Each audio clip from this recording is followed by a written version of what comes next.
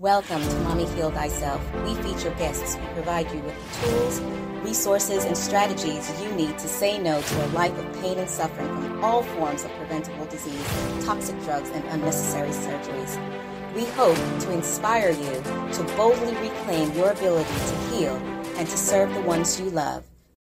Hello, my beautiful sisters. Thank you for joining me once again for another episode of Mommy Heal Thyself. Today, I have a phenomenal, beautiful, wise woman with us. Her name is Allison Armstrong. Now, Allison's exploration of human behavior began in 1991 with a decision to find out what brings the best and the worst out in men. Now, as she went on this journey, this naturally led to studying women's behavior and making vital connections between the two, while fulfilling our need to understand why people behave they do. Now, Allison offers practical, partnership-based alternatives in what we instinctively are compelled to do. She continues to give millions of people access to more fulfilling lives, loving relationships, stronger families, and productive organizations. So, ladies, you know what we have been stressing in a lot of our different episodes is that we have to look at our relationships. There's no way that we can heal ourselves, body, mind, heart, and spirit, without first addressing our relationships. And sometimes that begins with connecting through conflict. A lot of times we want to run away from conflict, but here we have today beautiful Allison, who's going to show us the way, give us some practical tips on what we can do to build those wonderful relationships that will help us in our healing journey. Thank you for being with us today, Allison. You're welcome. I'm glad to be here. I feel a little challenged since I recently have spent 10 hours on the subject of connecting through conflict. But I'll give you some highlights. And the way that you put it, Michelle, it's also vice versa, that we have to pay attention to our relationships to heal ourselves, but we have to, I would call it, restore or make whole ourselves, right? In order to not be trying to suck out of other people what's an insatiable need within us. And about 6 years ago, it just popped out of my mouth: honor yourself first, or all is lost. And this is so hard. It's so hard for men and for women. Men will honor the commitments they've made, what they're focused on, what they're dedicated to producing, but sacrifice who they really are. And women, instinctively, we are pulled to multitask. We're pulled to take care of everything that's ugly, dirty, out of place, cranky, low energy, not feeling well. Like we're just, it just pulls us right out of ourselves. And so it makes it hard. It's not personal. There's nothing wrong with any of us. We're just battling with some human instincts. And once we're aware of them, then we can make some important choices. And how come I'm bringing this up is because the first conflicts are with ourselves. We have to work it out with ourselves. And the course on our website called Connecting Through Conflict, which I loved doing it. And so I'm so glad I did. It's $95 for the whole darn thing. But it distinguishes 4 different types of conflicts. And what usually happens is they're all tangled up with each other. And so when we're trying to talk to ourselves or talk to another person, we don't realize we're actually skipping from one kind of the conflict to another kind of conflict that's hooked in. And that's why it gets worse. Instead of it's like pulling on a necklace that's tangled, instead of getting some oxygen, spreading the parts apart where you can and getting some room, and then you can see where the tangle happens. And so if you want, Michelle, I'll tell you the 4 types of conflicts if you want. What are those 4 types of conflicts? Absolutely. Okay. So I'm going to do it in a little different order than I do in the course. But so the first type would be what I would call real values.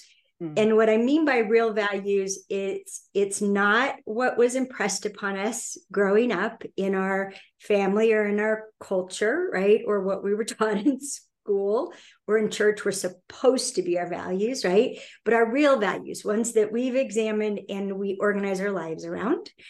And I'll come back to that one in terms of being a mom. And then there's what I would call verified needs. So the things that we've actually examined and seen that those needs, when they're met, have a huge benefit, and when they're not met, have a huge cost. So let's just take sleep, right? Sleep has a huge benefit when you have enough sleep, when you have plenty of sleep, even more than we gain all these capacities from enough sleep. And we lose capacities. Right? We can't focus. We can't be patient. We can't be compassionate. We can't be kind. We can't experience joy or happiness. I mean, that one, it's huge. It's just huge what happens to us. So the needs to pay attention to are the ones with the biggest benefits and biggest costs, and to zero in on them, because we're never going to get everything we need. I promise you, we'll never get everything, but we can get enough of what matters most if we're paying attention. Another area of conflict is preferences. And preferences are interesting because they are tied into how we know ourselves. They're tied into our identity. So the things that we prefer is one of the ways that we know we're ourselves. And when we stop preferring it, we're like, I don't like that anymore. I don't want to eat that anymore, right? Or now I want to eat this. How did I end up wanting to eat this? Or, but behaviors and even the way our environments, we actually are called to act on our preferences, like no socks on the floor, for example. It ties into our instincts to remove that. And we think we actually need there to be no socks on the floor. But really, the only benefit of no socks on the floor is we're not distracted by socks on the floor and mad at the person who left them there. But there's not a huge impact, like with sleep, for example. But we'll dedicate energy to picking up all the socks before we'll go to sleep, right? Even when we're dead tired. So values, needs, preferences, and then the last one I call a mischief maker. Only if an atomic bomb is a mischief maker. It can be small or it can be huge. And the last one is expectations. We have conflicts with expectations of ourselves. We have conflicts with expectations of others. We have conflicts with their expectations of us. And it's compound. So our values, we may also expect that they're honored, that they're known and honored without us having to do anything about it. Expectation holds that. Expectation is anything that it should. It should be or it should not be without me doing anything about it. My husband should know how I take my coffee by now. Well, he doesn't have the same instincts that we do that have us know how a lot of people take their coffee. Because not only do we have preferences, we conform to preferences in order to be liked, in order to survive. And men don't have that. So they'll do what it takes to be respected in order to survive. And they'll sacrifice themselves for that. So just as a contrast. So we have expectations that our values are known and honored, that they're obvious. Of course, that's what's important. That our needs, we shouldn't have to tell someone that we need something. And we even expect we shouldn't need it. I shouldn't need so much sleep. I shouldn't need so much alone time. I shouldn't need to watch television. Should not need to zone out. That's pathetic, right? But we do. The way our brain is configured, if we don't have zone out time, we get so cranky. And men don't understand zone out time. So there's expectations of needs being met without us doing anything about it, or that we shouldn't have them in the first place. And then there's even expectations that our preferences are dictated to, because we're so compelled to dictate to others, like I mentioned. So we have conflicting expectations, and then we have expectations turning up the heat, because there's not only a value, which is an expression of who I really am, that's not being honored, but I'm entitled to it to be honored. So you're misbehaving, which means you have to either be fixed, trained, or punished. Those are the three options: fix you, train you, or punish you. Train you because your mother failed to do that, right? So then as moms, we want to train our kids to be so great. It's cuckoo. Yeah. So now, given go those ahead. 4 areas of conflict, which one do you find is the most common that you see in working with women? Oh, golly. They're all common. They're all common, and they're all completely normal in men and women, and such a tangle. What I already said about preferences is more prevalent in women. Values, men tend to be much more in touch with their values, and they're in every opinion they have. It includes their values plus what they would call facts, information from trusted sources. But I would say as a mother, right? So I have 3 children, and as a mother, the biggest conflict is in choosing what we're going to honor as the most important. And because we can't honor all the things we think are important, they conflict with each other. And so we have to decide. And there's two sides of it. One is decide as a mom, what is it that if you're that, you'll be in good shape, you'll be proud of yourself, and you'll be most likely to be the mom that you want to be. So when I examined this for myself, the answer was patience. And I went looking for, okay, so it's a natural thing when someone intends to be patient. Okay, be patient. We look in our body for the patience. We look and see, and it might be, I'm fresh out of patience. Okay, let's pretend to be patient. Pretend patience isn't even close, like pretend love and pretend compassion. They're not even close, but we'll do it. We'll pretend it because we think we're going to survive by being perfect, and we don't want to be caught being imperfect. But real patience, I started hunting for what puts patience in my body, what puts the feeling of patience in my body. And I used to, for years, a couple decades, paid attention to what fills that tank, what fills your patience tank, what fills your compassion tank, what fills your love tank, what fills your playfulness tank, what puts you full of play, right? Fills your play tank, which means you can have fun doing anything, not just fun things. You can have fun doing anything. When your play tank's empty, you can't even have fun doing things that are supposed to be fun, right? So you look for what puts the feeling in your body. And I could quickly see that when I had a good night's sleep, I woke up with the feeling of patience full in my body if I had enough sleep.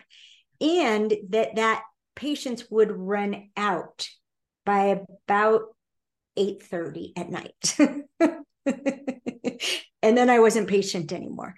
And the value of that was, first of all, I communicated this to my kids, how important it was to be patient for them and what gave me patience. And one of my favorite memories is my son, who's probably 7. And so his little sister would have been 2, and the baby sister wouldn't have been born yet, or even I would have been pregnant with her.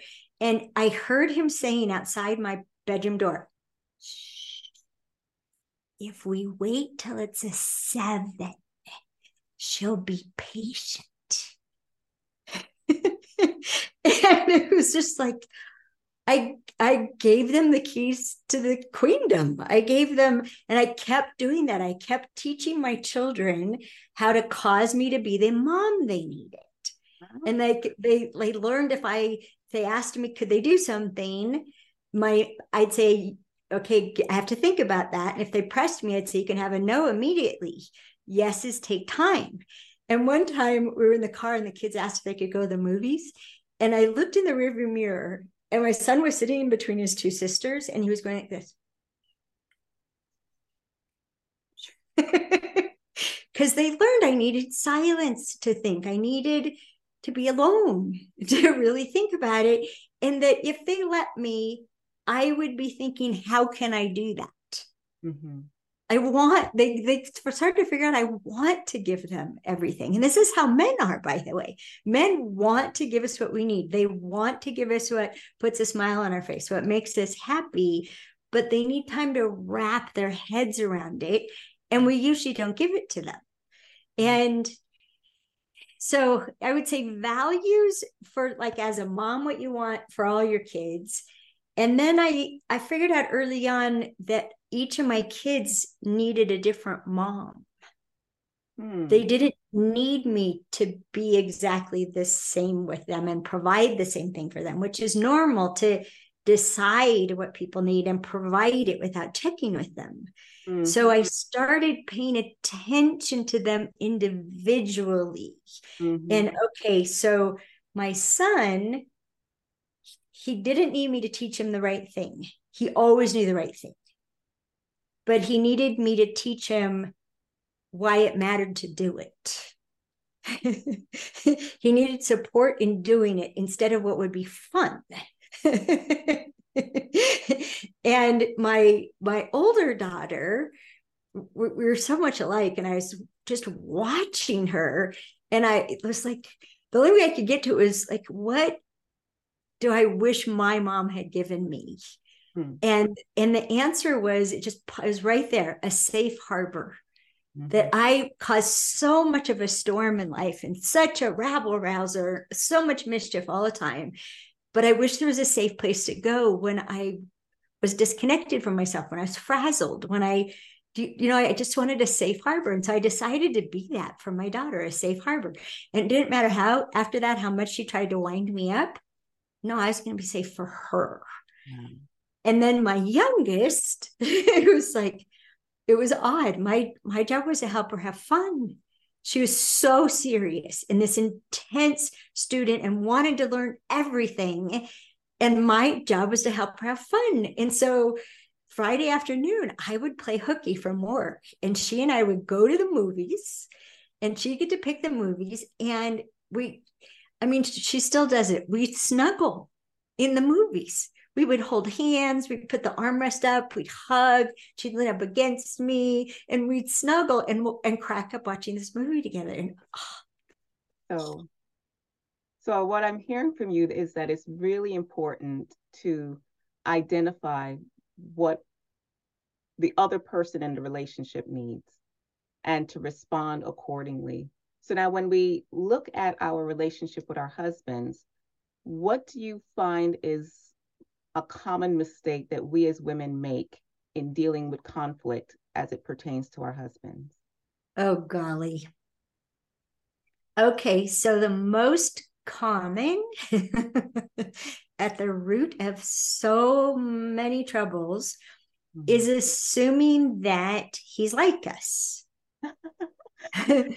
Assuming that a man is a kind of woman and just needs to be trained to be more in touch with his feelings, trained to talk about his emotions, or demanded to talk about his emotions, needs to be, interrupted from that focus to get involved with other people.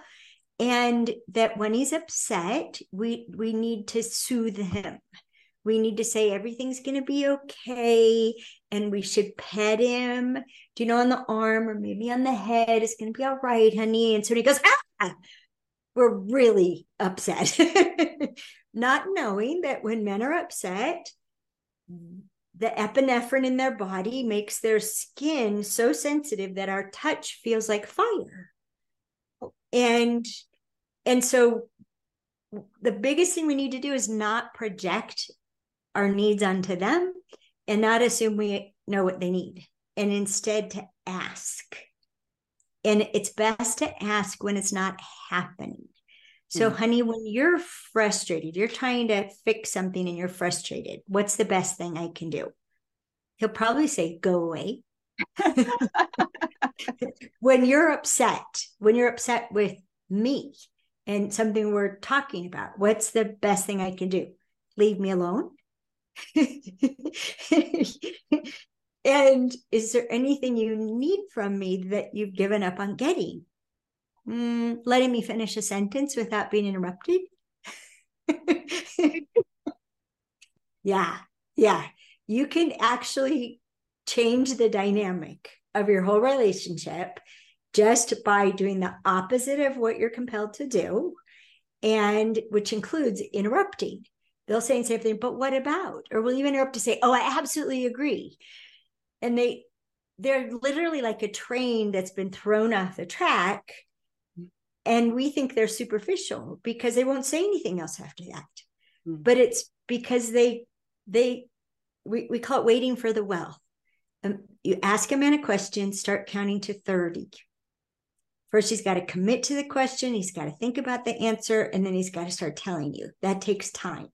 It may take 30 seconds for him just to say, I got to think about that. But if you wait, right? And then he says, like the first sentence, instead of interrupting, if he pauses, count to 30 again. And keep counting to 30 every time he pauses until he says, that's all I have to say about that.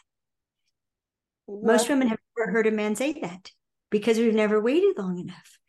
And if you want to hear what a man feels, if you want him to tell you about his emotions, that's all the way at the bottom of the well. And that's why we never hear about them, because we want them to be at the top of the well like they are with us. How I feel about something, now what I think about, it's just right there, immediate. Not them. We're opposite sexes. We have opposing instincts. And then anything he tells you, you got to not tell anybody else. You got to not reveal him to someone else. He told you, not your best friend. And you got to not ever use it against him, especially if he tells you how he feels. Like, I love you. Well, if you loved me, you'd do this. That's called using it against them. Can you see how it goes back to expectations? If you really loved me, you would. Yeah. And it reminds me of Gary Chapman's five love languages, in terms of us expecting them to communicate with us and to show us their love the way we would do that, So, I'm telling you, I'm guilty of all the things you have mentioned here. Well, and what makes it worse, Michelle, and this is really worth noting, is that amongst women, one of the ways that we show and experience appreciation is reciprocity. And we have a precision to our reciprocity. So if you fix me dinner, I could reciprocate by taking you out to a nice dinner. But if you fix me dinner and then I fix you lunch, it's going to miss, right? So we have this precision in our reciprocity. And women are very sensitive to it. So we think by giving a man what we want, he'll give it back. Like if you start waiting for the well, a man could talk to you for an hour or more and even say, I can't believe I'm telling you all this. But we'll think that, after an hour, now it's my turn. Now you're going to listen to me for an hour. No, he's going to be pumped by being listened to by you. And he's going to take that energy and use it, which is how men show appreciation. They take it and use it. So they appreciate the sandwich because they ate it. They didn't throw it away and buy something else. They ate it. They didn't make you a sandwich back, right? And the same thing happens with compliments.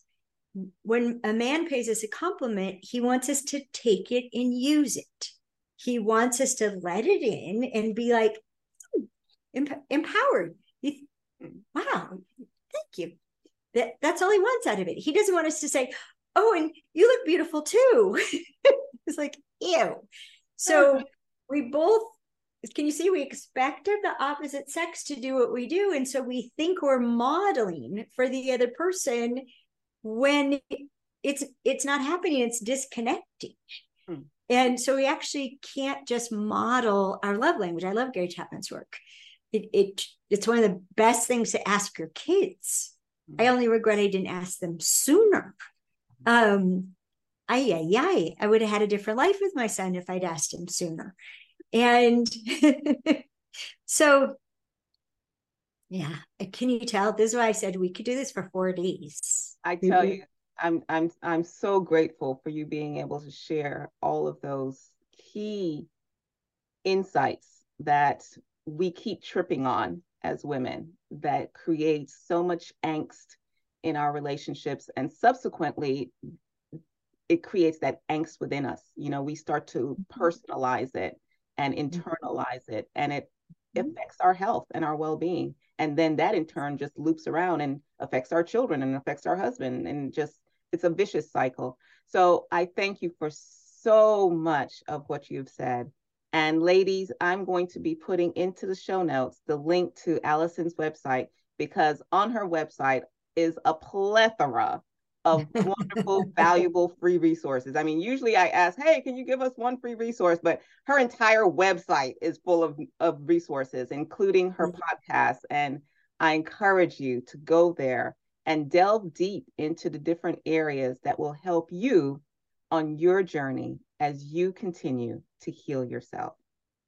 Any last words, Allison? Anything that I have missed that you feel is really key to helping our women to live that life filled with passion and purpose and power and protection and peace? Well, first I would say I don't have a podcast. I show up. It's other people's podcasts. Yes. Yeah, I always do. I've seen you in so many other ones. Yeah. I know. I don't want to be in charge. I don't want to be in charge of something else. I would say, just as a recommendation, besides what we talked about with connecting through conflict, would be the Queen's Code, and especially the audiobook of the Queen's Code. Okay. And you can listen to it on our mobile app, and it saves marriages, and it's incredible for single women with or without children. And it even is amazing for men to find out how they're motivated and the goodness of their motivations, even if when they miss the mark, and what causes women to diminish them, what causes women to emasculate them. And so men can start having a better reaction to being emasculated that's empowering for them and for us. Awesome. So that's a good place to start. So I'm going to include also a link directly to the Queen's Code, to information about the Queen's Code, so that you ladies can access that. And once again, thank you so very much, Allison, for joining us today. And ladies, I will see you in our next episode of Mommy Heal Thyself. Thank you for tuning in for this episode of Mommy Heal Thyself. If you like what we're doing here, please share, subscribe, like us, and leave a comment. Your feedback is very much appreciated.